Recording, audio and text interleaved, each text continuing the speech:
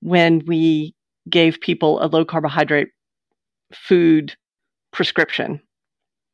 Were we simply lowering their carbohydrate intake, or were we increasing their fat intake? Were we increasing their protein intake? Were we making them have to pay more attention to what they were putting in their mouths and things like that? And so that was something that I always paid close attention to and asked patients about, and actually took up in my research later on when I got my PhD. I wrote my dissertation on the dietary guidelines for Americans because I got a lot of feedback from patients that they didn't want another generation of people, women especially, because I think women were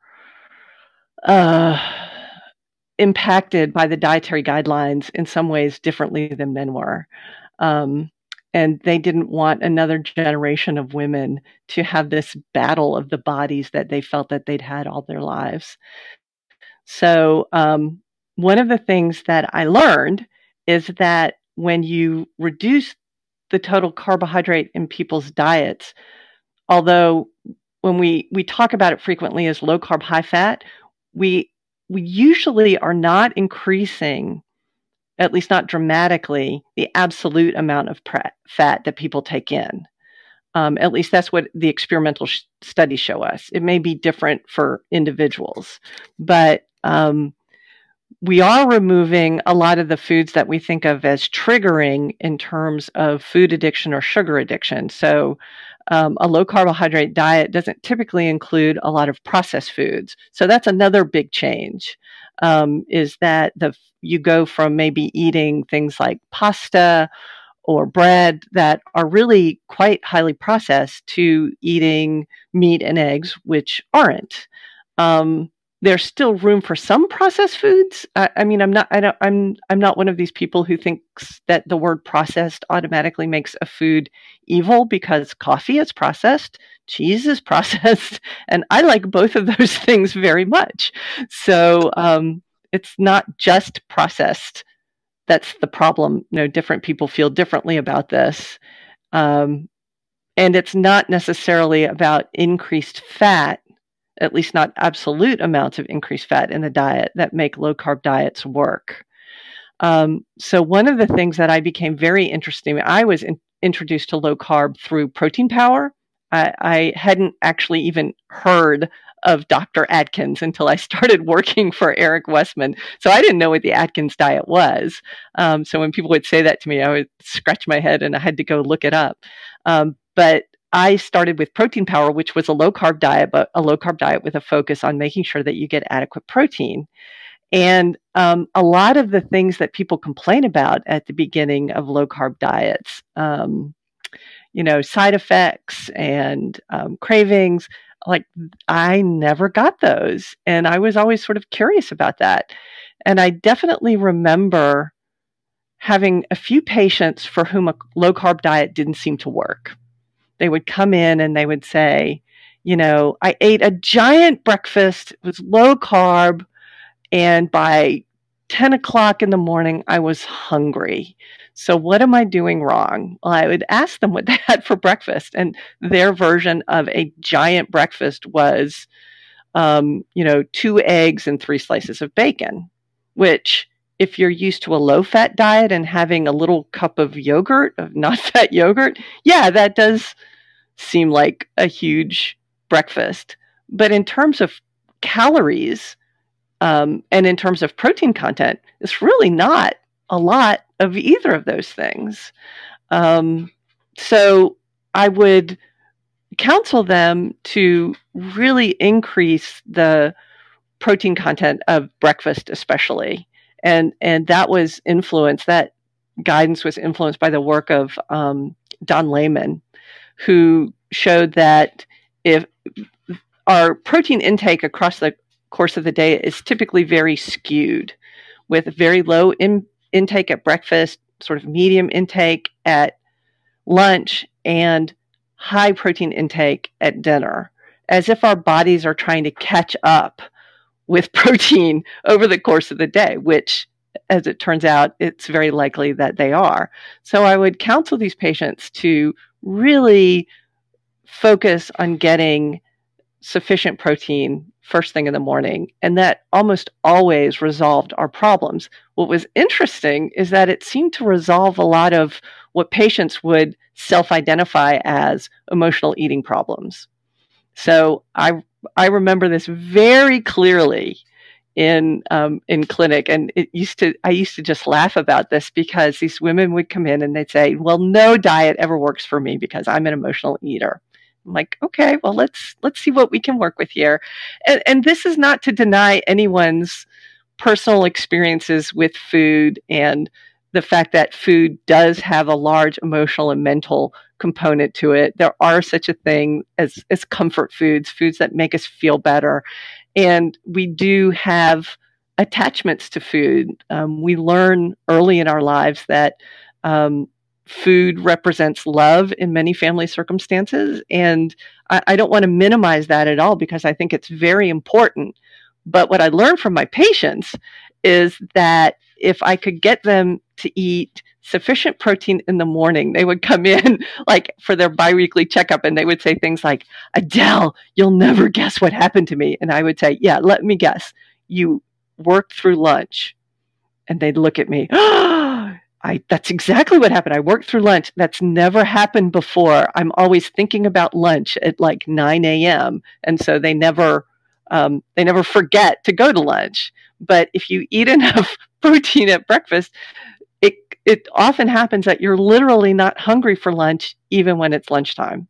So that's what was happening with these women. And I thought that was a really, really important lesson. And I've seen that reinforced with research in a number of different trials where feeding people a higher protein breakfast really changes their intake throughout the rest of the day, which I think is really important for people who feel like they have to engage a lot of willpower when they start a low carb diet or are having trouble sort of managing appetite issues.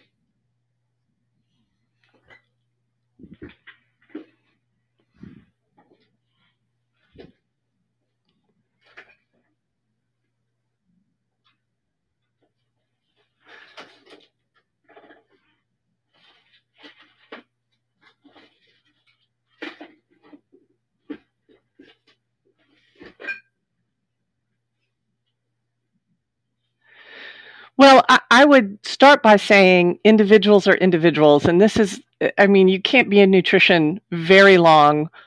One of the books that I've loved is Roger Williams' Biochemical Individuality, where he talks about, all of the different enzymes and hormones that we have in our body. And we have overlooked this for so long in nutrition.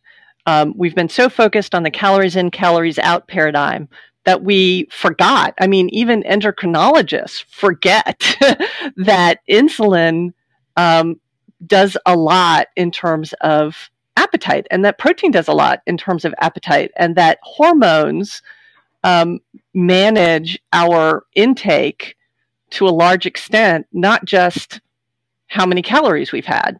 So if we have some number of calories, it doesn't necessarily mean that we're done eating. But I think that this also impacts hormone production in your body, enzyme production in your body, and we all have different capacities for that. And our bodies have different capacities for making these needed enzymes and hormones from the food that we take in. So we may very well have quite individualized levels of need for things that for other people are easily made in sufficient quantities by the body. And saturated fat may be one of those things. So we don't think of saturated fat as an essential nutrient because typically the body can make it. But that may not be true for everyone. We know that's not true for cholesterol. So some people need dietary cholesterol because their body doesn't make it in sufficient quantities. And that may be true for a lot of other things. One of the major lessons of Roger Williams' book, Biochemical Individuality, is that there are so many hormones and enzymes in our body, and they all exist along a spectrum of produce very little to none at all to produce it in overabundance. And if you think about any one of us being on a different point in that spectrum for these hundreds, if not thousands, of different metabolites, then that makes each of us quite different from the other. So I don't want to ever overgeneralize. But when I found that it didn't work in clinic, typically the problem was an understanding of how much food protein has. People think of bacon as a meat. It's not. It's a fat. The calories that you get out of bacon are mostly fat calories. They're not protein calories. And protein and fat and sugar act very, very differently in the body in terms of what roles they can play.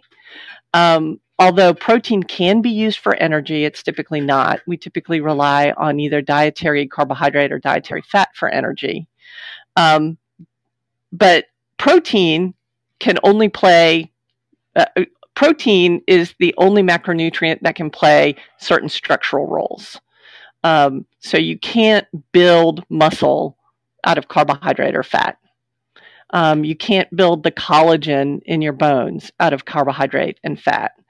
So you have to have protein to do those things. A lot of our hormones are protein-based.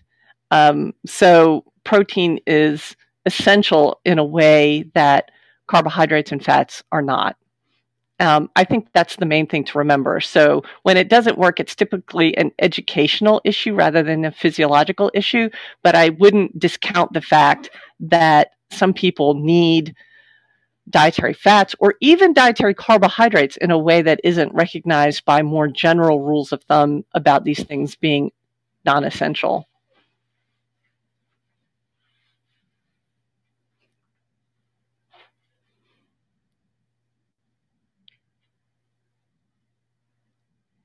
Yes.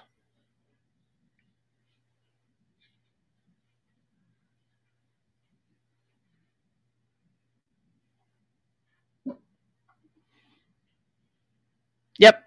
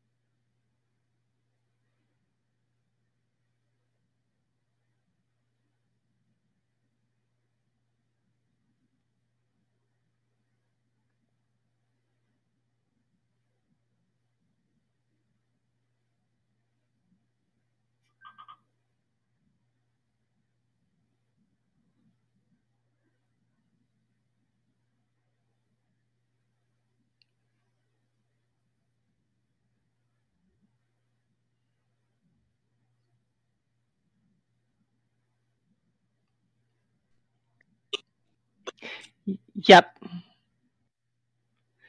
No, not at all. I mean, it just, okay, so you think about the things that we do in life that, like parenting is a good example. Is there a rule book for parenting where there's only one way that you can parent your children? We know that's not the case. So why would we take that to this other sort of complicated area of our lives that involves all these different, I mean, even when we talk about like what's in our food, just because there's 100 grams of carbohydrate in a typical sweet potato doesn't mean that any particular sweet potato that you pick out to eat has that same nutrient profile as an average sweet potato. There is no such thing as an average sweet potato. Each sweet potato is its own sweet potato. Just like every parent is their own parent to every child that's their specific individual child. You can't make generalizations about things like that. I think this applies to a lot of areas of our lives where we want rule books, but we sometimes just have to acknowledge our lack of information, and we have to remember that nutrition is really in its infancy in many regards. Now, we have decent information about essential nutrition, but the way that nutrition is related to like emotion and mental health and things like that, chronic diseases, we have very, our knowledge about that is, it's just not very robust at this point. And so to overgeneralize is as much of a mistake as it is to say that there are no rules. It's someplace in between, and mileage varies a lot.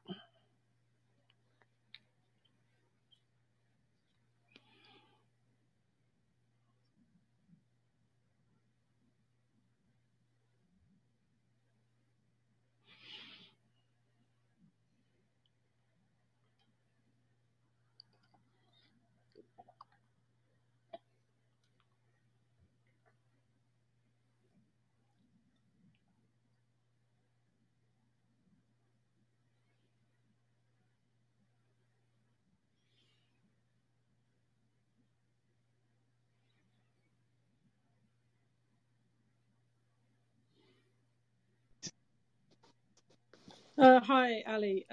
Hi, Adele. Just a question that came to mind as you were just speaking. I find this whole area really fascinating, and I totally agree with having your own rule book rather than a generalized rule book. But one thing I'm grappling with at the moment myself, which I'd like to hear your views on, is how your own needs and your own rules might need to change over time if something you were previously doing and working stops working, and stops working, for a long time. So it's not just a blip in the road. How would you advise going about working out the best way forward in terms of the macronutrients and times of eating and all of that kind of thing, foods versus supplements, that kind of thing? It's something I think that it can be really difficult on a number of levels. Firstly, just getting your head around the fact that something that seemed like a miracle solution no longer is. Right. But then how to move forward on that. Be really interested to hear from you. I think the first thing is being able to identify when something's not working for you and being able to accept and acknowledge that it isn't working. I was a vegetarian for, I don't know, 15, 18 years. And over time, it worked less well for me, but it was really, really hard for me to let go of that.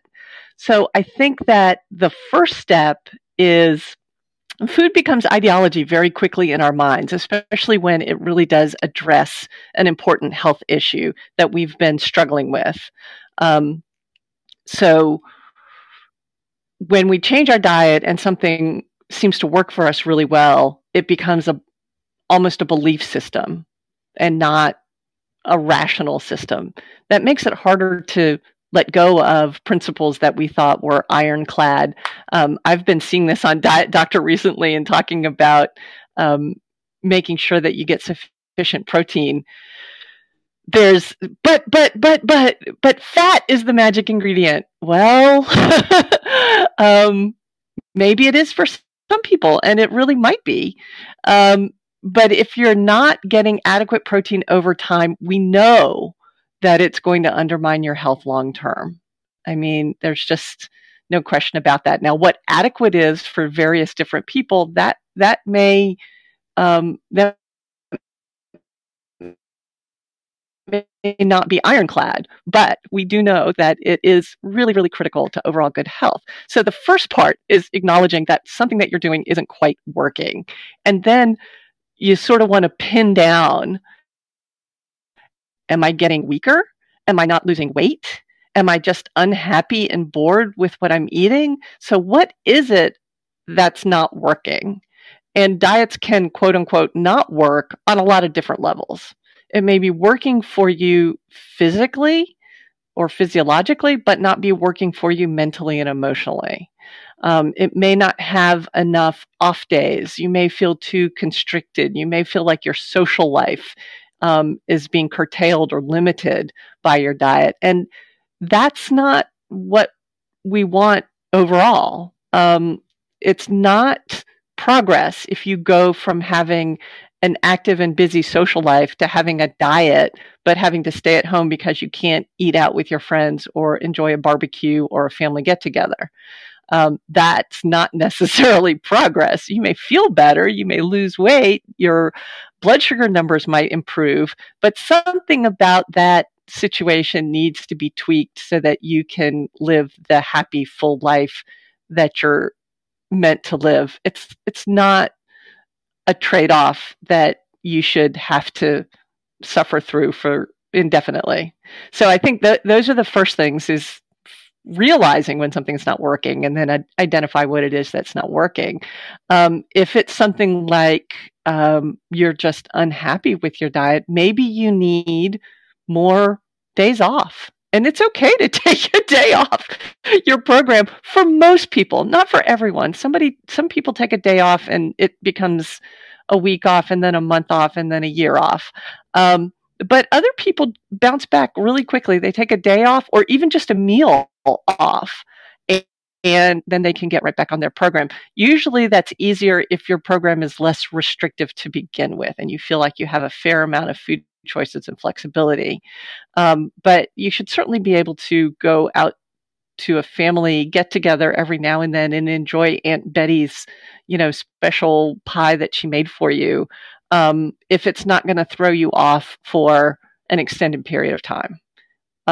So that's the kind of thing that you sort of maybe have to take the risk and see what works for you and what doesn't.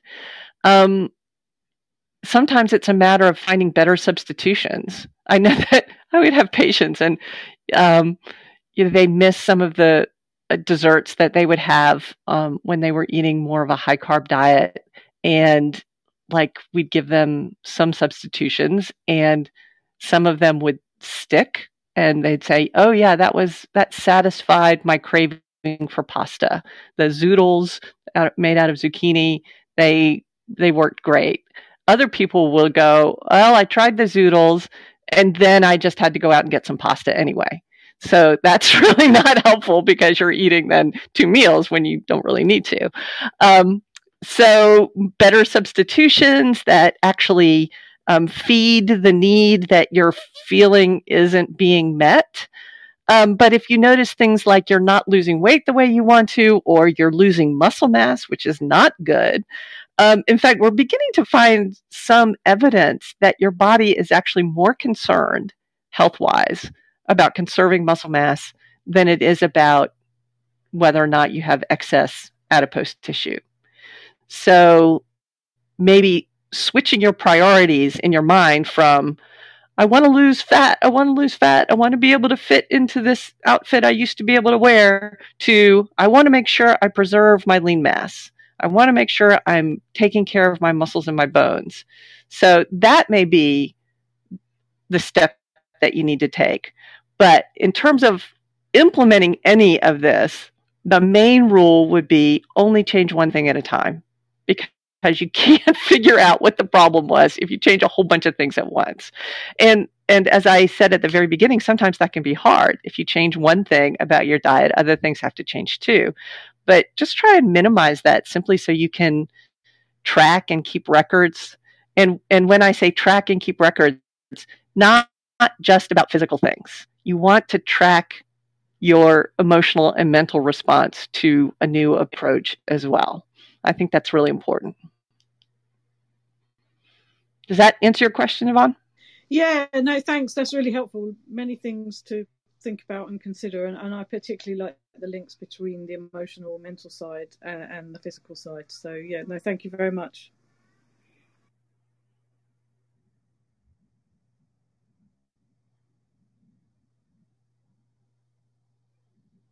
Well, I have to say that I'm so glad that you brought up preserving lean muscle mass. And, I think prioritizing protein and eating kind of, your first meal, eating more food is a great strategy for people. And I think that, in this room, what we have is we have people that we feel we have food addiction, and sometimes that's a process addiction, and we can become almost too restrictive. And so I really think that having some general guidelines like Ali was talking about is a really good idea. But I was wondering, but I also think people should eat as broad of a range of foods as they can so they can have an enjoyable, Yes. time with food. That's really important to me because I have celiac, so I don't go to those barbecues, and eat whatever because I can't even eat off of the same grill that buns have been grilled on or whatever. So, and I don't eat that stuff anyway, but I'll have, I'm primarily carnivore because I feel best with 5 autoimmune diseases. But once in a while, I feel like I need the energy of a piece of fruit or, a little bit of veg here and there. So I feel like, I don't have a set, this is how I eat, dogma about how I eat. And I wouldn't be happy emotionally if I thought I have to eat this way and only this way. That wouldn't work for me. So I wouldn't be able to live with that food plan. But I'm wondering if you have some guidelines about how much protein should have, and I know protein requirements go up as we age because we just don't absorb it as much. But what would you say a baseline protein? Because I know it's like 60 grams on the dietary guidelines. So I'm just wondering what you think about that and what you would like to see change with our dietary guidelines. Well, the first thing that I would like to see changed with our dietary guidelines is, in terms of just how we approach these things, is this focus on percentage of calories. Because we know that there are threshold effects. There are threshold effects for carbohydrate, and there are threshold effects for protein. And we ignore that when we talk in terms of percentage of calories. It locks us into the calories in, calories out mentality in a way that I think doesn't make any sense in terms of physiology. So when we talk about a low carb or a high carb diet, it's almost always talked about in public health terms as percentage of calories. But 10% carbohydrate for one level of calories may be too much, depending on how many calories somebody's eating. For another person, it may be too low. Again, if they're eating a low amount of calories, it doesn't make sense. Same thing with protein, is we have to think in absolute amounts, especially since the evidence keeps coming in that there's actually a meal-based threshold for muscle protein synthesis. And that's what we want to stimulate, is muscle protein synthesis. What that indicates is when we stimulate muscle protein synthesis, it means that we're meeting all of our other protein needs, because your body is not going to start building muscle until it's used protein for the other things it needs to use it for. So we're beginning to recognize these thresholds. So I would say in a per meal way of thinking about it, probably 25 to 35 grams of protein per meal is reasonable.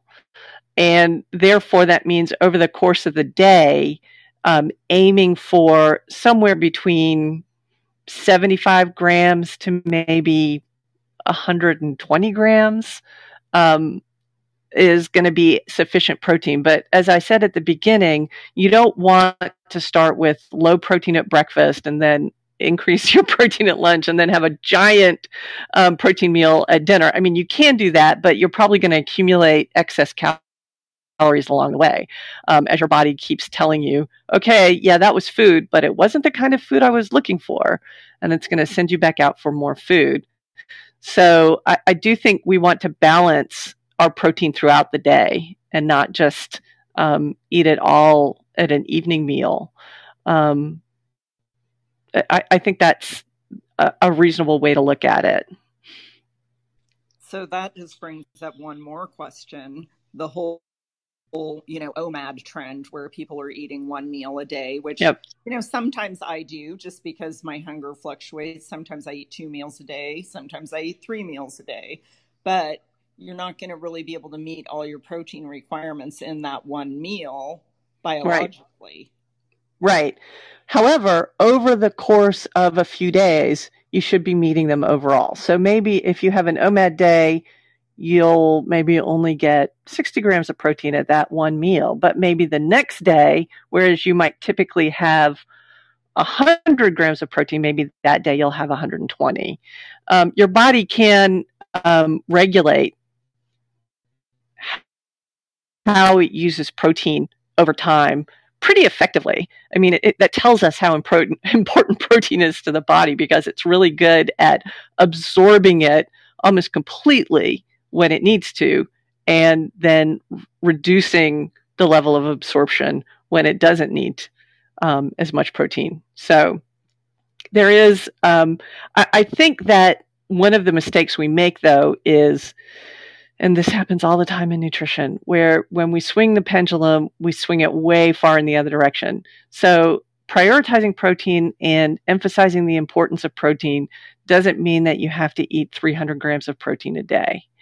I think actually the needs for the body are pretty narrow, like in terms of there being a bottom limit and a top limit past which you're having a fairly expensive macronutrient used for energy, which we just don't want to do. It doesn't make sense in any regard. So getting just sufficient amounts of protein is fine. It's not a case where more is absolutely better. We see with the feeding studies that past around 35 grams of protein, muscle protein synthesis levels off. So it's not that your body can't use that protein. So if you're doing OMAD and you eat 60 grams of protein at that meal, that protein isn't wasted or just not used.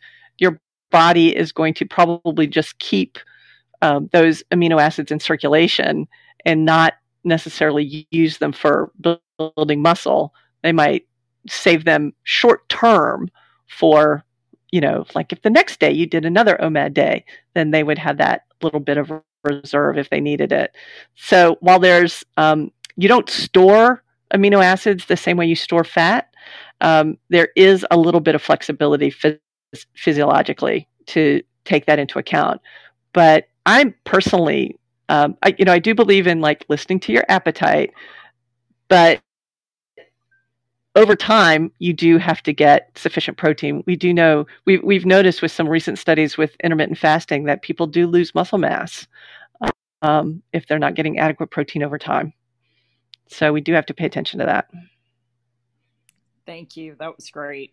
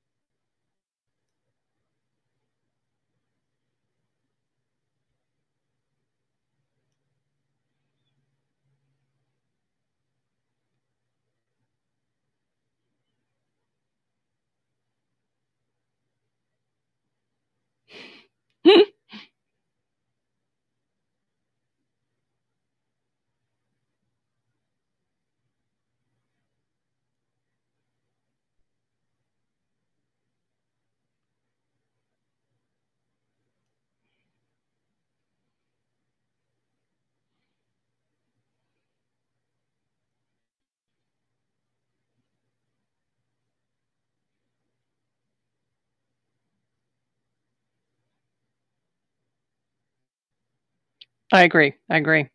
We just haven't discovered them to the extent that we've discovered protein leverage.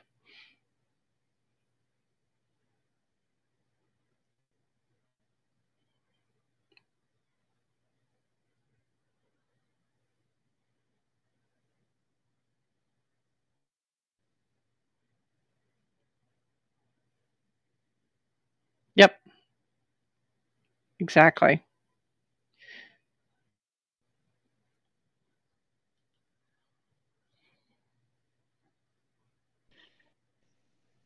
Well, first of all, I have to say, Adele, welcome to Clubhouse. I'm so excited to have you here.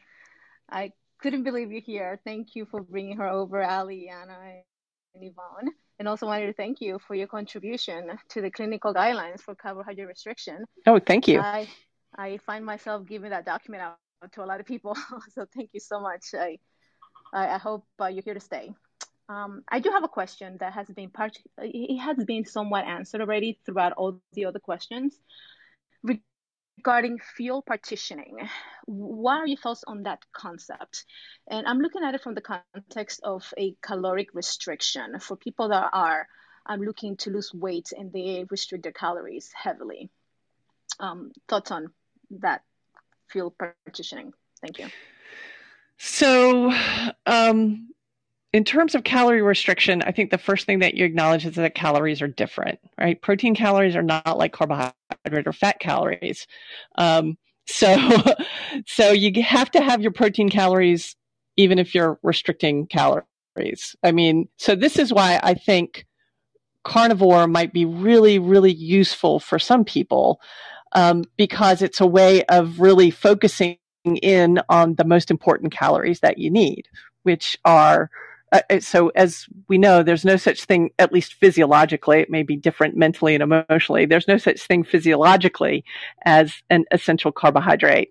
But there are essential fatty acids, and there may be differing needs for different types of fats and sterols that we get from animal food.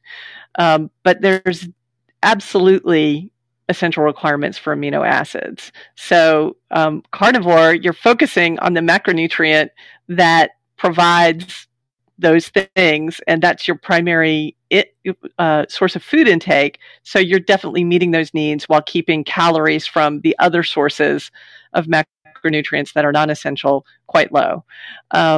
So I think that's important, but I also think that that threshold effect that I was talking about earlier with regards to carbohydrate, and I don't know that there's a threshold effect for fat. I've not been made aware of one at this point, but we know that there's a threshold effect for carbohydrate in terms of what happens to the insulin glucagon balance.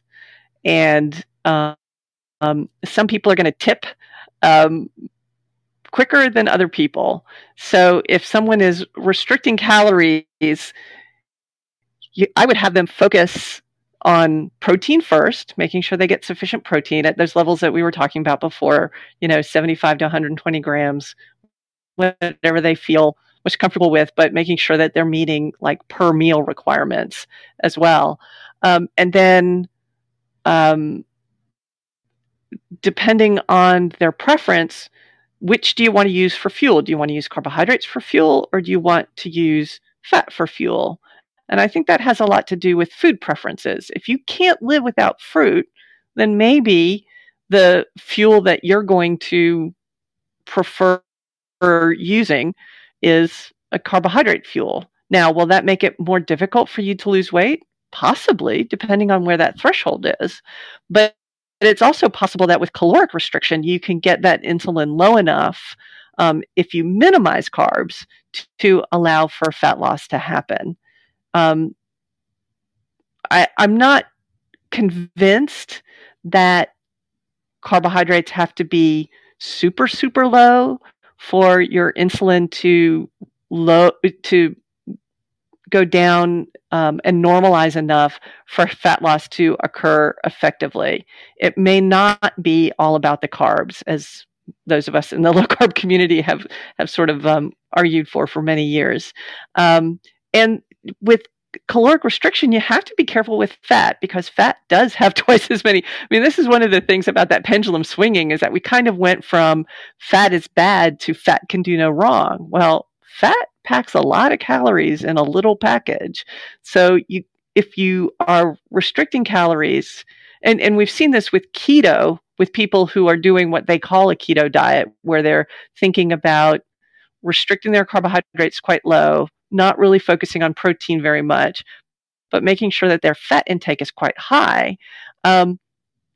Sometimes they stop losing weight after a while, and that's almost always, I think, because their metabolism has finally caught up with their caloric intake, and that fat is adding a lot of calories to their diet, and they're not thinking about it because they're of the mindset that fat can't make you fat, but it can. So does that answer your question? Yeah. Just a quick follow-up question. So, in your expertise, how long is it safe to be in a when I say severe, because in my opinion, less than 1,000 calories is actually less than 1,200 calories is a severe restriction for me. But I was having this debate with someone else that he's putting people on an 800-calorie diet for weight loss, but because he's prioritizing protein, he feels that it's safe for them to do this. I'm very skeptical of that because, like you said, we want to protect our metabolism and muscle mass and all that good stuff. So wanted to hear your thoughts on that. Yeah, I mean, my biggest concern with that would be how restrictive that is for the patient and their life. I mean, typically when you're getting down to that level of calories, you're having people do shakes or formulated meals in some form or fashion, because otherwise it's really hard to manage that level of low calories, and still get adequate protein and all the rest of that. So my first concern would be for the patient's happiness and sense of well-being and food enjoyment. I think Anna was saying that, and it was a very good point, is that, if you're on a restrictive diet, then, are you mentally happy with how that, feels for your day as you go through your day? So that would be my first concern. I wouldn't, depending on how obese the person was and whether they're being supplemented with micronutrients and the rest of that stuff, and how broad that spectrum of micronutrients is. I mean, there's a lot of things in food that we don't know about. So, so that would be one of my concerns. As Ali was saying at the beginning, like you have these carnivore folks who feel very much that they need fat from ruminants. And I wouldn't contradict that ever. In fact, I had a really interesting case in the hospital when I was doing my dietetic internship. This woman who was on a feeding tube, she had an eating disorder. And so every now and then she would have to come in and get on the feeding tube for a little while and gain some weight back. But while she was on her feeding tube, she would eat these handicap hot French fries. And she would eat them just by the bagful, like 3 or 4 bags a day. And I looked at the ingredients on the bag and the nutrient profile, and I looked at what we were giving her through her feeding tube, and we were giving her very low sodium and 0 saturated fat. And what were those handicap French fries full of? Sodium and saturated fat. So it's like the mountain goats in the cave. Like, she figured out how to get a source of those nutrients that she wasn't getting in her feeding tube. And, we would say, I think most nutritionists would say, but you don't need a source of dietary saturated fat. Well, maybe she did, because she would come to a point after she'd been in there a couple of weeks where she would just stop eating the handicap fries. So that would be my other concern, is I would be first concerned about their emotional happiness with that level of caloric restriction. And then I would be concerned about missing nutrients that they don't know that they're missing. So I do think that the extended use of really calorie restricted diets is probably not a good idea, but not necessarily because of the low amount of calories. As we see with people doing things like OMAD and intermittent fasting, you can do that for a long time and do quite well as long as you're getting sufficient amounts of protein and other essential nutrients. Does that help at all? Thank you so much. Absolutely. Absolutely. Thank you.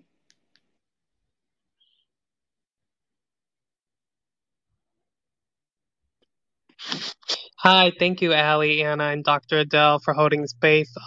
So I had a question that I had heard this actually earlier this week or month. And I was curious, you sort of touched base on it, but sometimes I have trouble like eating at night. Like I feel like I get a lot of urges to want to eat at night. And someone told me that it's good to maybe have like a healthy carb. I follow a very strict low carb of eating, but they say that if sometimes you'll eat like a maybe a carb loaded meal, like that might be a little bit higher in carbs at night, might help you sleep at night. But I heard that it can also increase your hunger though in the morning or like trigger hunger. And I wanted to get your thoughts on that. Thank you. This is Jose and I'm done speaking. Actually, Jose, that's a great question, and both of those things are true. So it can help you sleep, and it can trigger hunger, but typically you'll sleep through that hunger. So if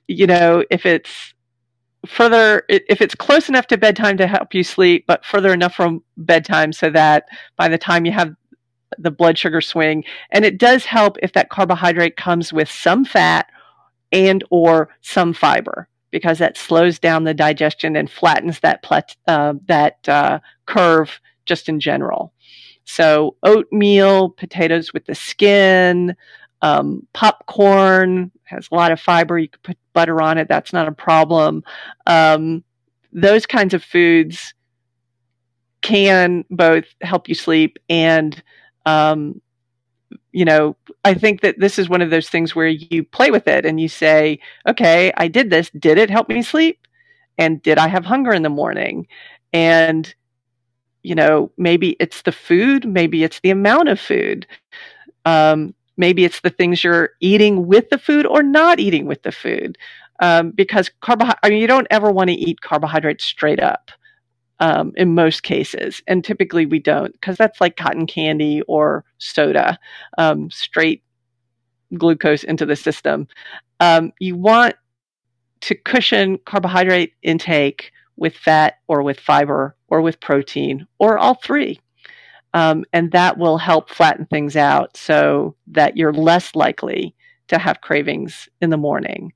And again, I would say that you want to make sure that you're doing this building on a foundation of adequate protein throughout the day so that your body's not looking in the evenings for its protein. I think this happens pretty frequently. We have a saying in the dietitian world that diets are not broken in the morning. Usually when we wake up in the morning, we're committed to whatever dietary pattern we're planning on following that day, and we're good throughout the day, and it's in the evening when that ice cream in the freezer is calling to us.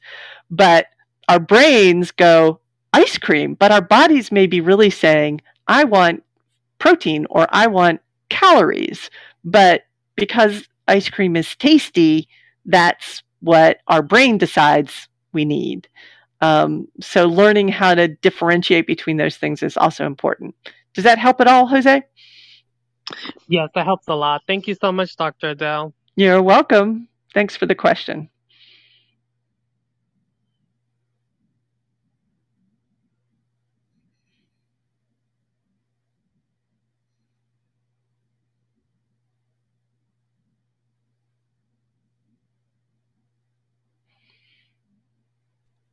Honestly, Allie, I feel like I could ask a million questions, and there aren't enough hours in the day to pick your brain. So I hope that she will come back, because I love your nice, moderate approach and your individual. I really believe that people have to find a food plan that works for them. Everybody has mitigating circumstances. And I'm always saying, how's your energy? How's your mood? How's your sleep? That can tell you a lot about your food. And I also wonder what you think about things like sunshine as a nutrient, getting that adequate vitamin D, those kinds of things. Can those, can lack of certain essential nutrients, and we know a lot of people are low on D, can that trigger nutrient hunger and things like that? It's entirely possible. I mean, I think happiness is a nutrient. So, are you doing what makes you happy? At least at some parts of our life. We can't be happy all the time necessarily, but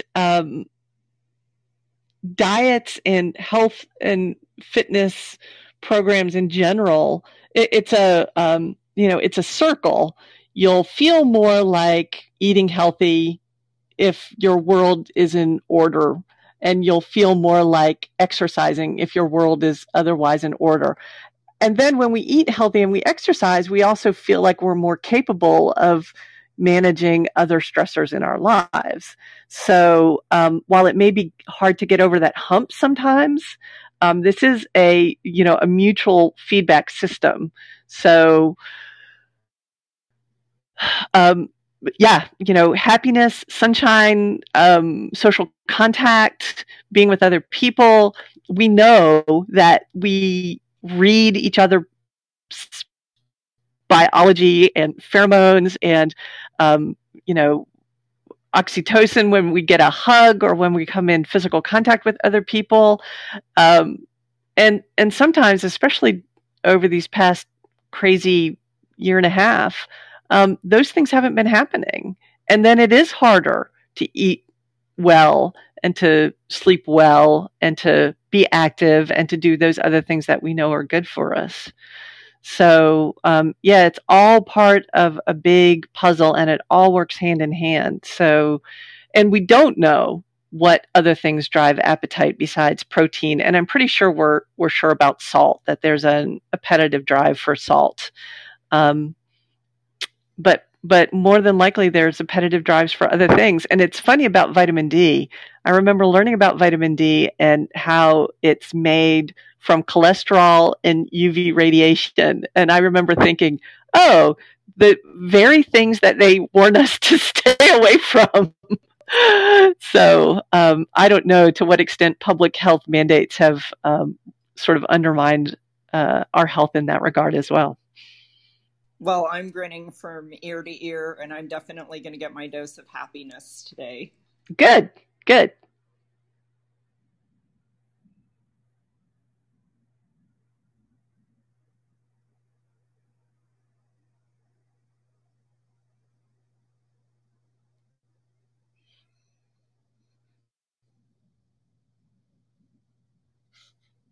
Oh, sorry, I thought I had.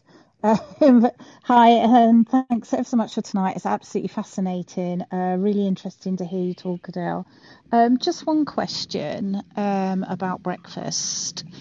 If somebody has hardly ever, I've never liked breakfast, and I still am never hungry in the morning, but I have been encouraged to try and eat breakfast. But I'm one of these evening hungry people. I just wonder what your views are on forcing yourself to eat breakfast in terms of its impact on the evening. Well, you shouldn't ever force yourself to eat breakfast. And when I use the word breakfast, I mean it in its most literal sense, the breaking of the fast. So probably a better term would be whatever your first meal of the day is. If you don't feel like eating until 1 p.m., then that is your first meal of the day. That's your breakfast, because that's when you're breaking your fast.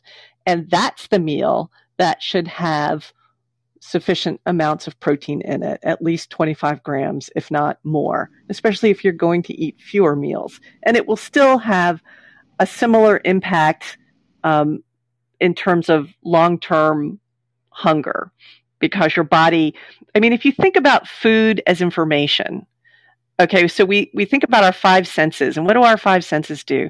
They give our body information about what's going on in the world. We use our eyes and we look out there over the horizon and we see big black clouds gathering. We don't go, oh, I think I'll go on a long walk and be far away from warmth and shelter. No, our brains tell us that this would be a good time to, hunker down. And so our food also tells us something about the environment. When we eat protein, that tells our body protein is available for you to consume when you need or want it. And your body can sort of relax and feel comfortable that it's going to be adequately fed for the rest of the day. So this is what, when we talk about, your body, your metabolism slowing down, that's an effect of your body going, okay, well, there must not be a lot of food out there, so I'm going to conserve the calories that do come in by just slowing everything down and not doing anything I don't really need to do. So we know that non-exercise activity is reduced, and just lots of things about our body slow down when we don't eat enough. So going back to Ada's question, that may be another concern, is that we don't want that to happen to people on restrictive diets. We don't want that slowing of metabolism. Thank you, Adele. That's really, really helpful.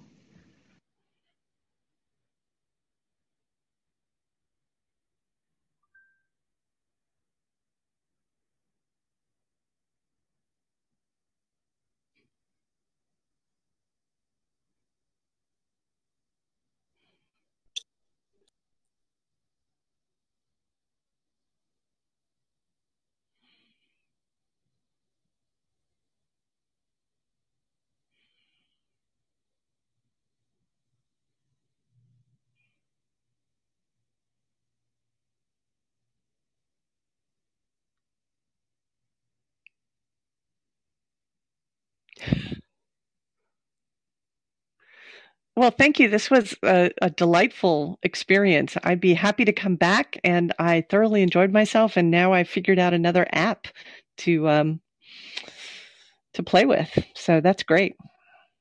Feel free to pop in anytime, Adele. Even Okay. without an invitation, you can just join in and lend your expertise. Okay. Thank you very much for that invitation.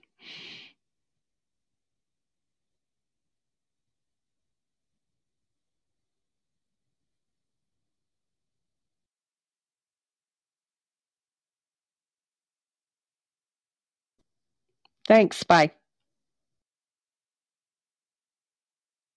Bye, everyone.